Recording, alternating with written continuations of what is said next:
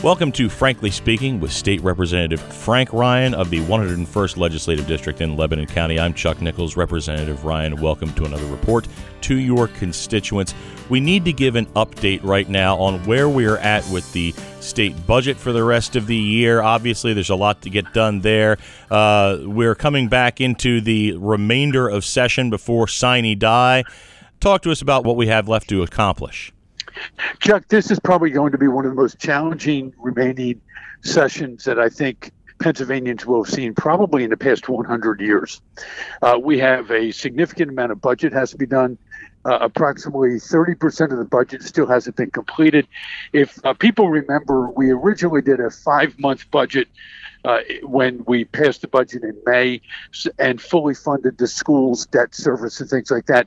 And all of the sum of all those turned out to be about 70% of the budget. We have a significant amount has to be done with very limited revenue to deal with it. So what we're concerned about is that as we get into these very tense budget discussions, the really tough decisions have yet to be made. As an example, you heard the governor talk about legalization of recreational marijuana, which I oppose because it's a poor reason, quite candidly, to try to balance a budget. Second of all, there's a significant amount of downside effects of it. But that's the kind of quandary that we're going to start to find ourselves in. We're already having some feelers that have been put out to us about raising taxes, which, again, I'm very much opposed to as well. It's time for the state to get their spending under control and to deal with those issues. We have a number of measures that we put into effect, the pension reform bills. We have a total of 6 pension reform bills that, if we're able to get those all the way across the finish line, could be as much as about $300 million per year in savings. My cost of living allowance bill for the legislators, executive branch, and judicial branch, which is on final consideration in the Senate, would save an additional $5 million.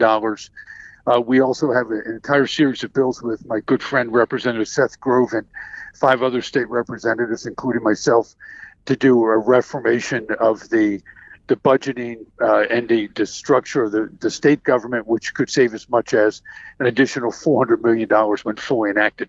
So we believe we've got the revenue that we need. What we need to do is get the spending under control.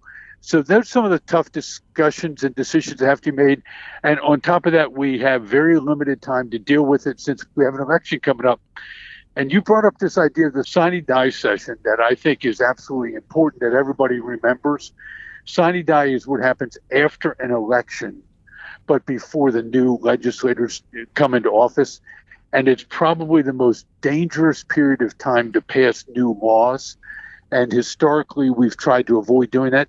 The Emergency Powers Act that we're living under now, that's been such a nightmare, was a bill that was passed in a Sine Die session in which an outgoing Democratic governor and an outgoing Democratic House of Representatives, which was replaced by a Republican governor and a Republican House of Representatives, ended up having the outgoing administration of the Democratic House, Democratic Senate, and Democratic governor pass an Emergency Powers Act that's created so many of the problems that we have today. Sine Die is a bad time to start making major policy decisions. Yeah, they call it silly session, and it's really not silly when it comes to what actually comes out of it. I mean, crazy things happen at that time, but we don't really want to see the results. You're absolutely correct. And in fact, I would vehemently oppose any major legislative efforts. A Sine Die session is really intended for bills that have already gone through most of the House, and you're trying to do some last minute housekeeping to clean up bills that are almost finalized, but have been voted on by the majority of the members prior to the election taking place, to kind of take bills back for concurrence and things like that. And that's what a Sine Die session is for, not for major decisions that have to be made relative to the livelihoods of all Pennsylvanians, because we have to get Pennsylvania reopened, and that will give us the revenue we need, because we can do it safely, we can do it smartly, and we can do it by following the accurate science rather than an agenda-driven science. Representative Ryan, thank you for this informative report to your constituents. This has been Frankly Speaking with State Representative Frank Ryan. Tune in for more on PA House Podcasts.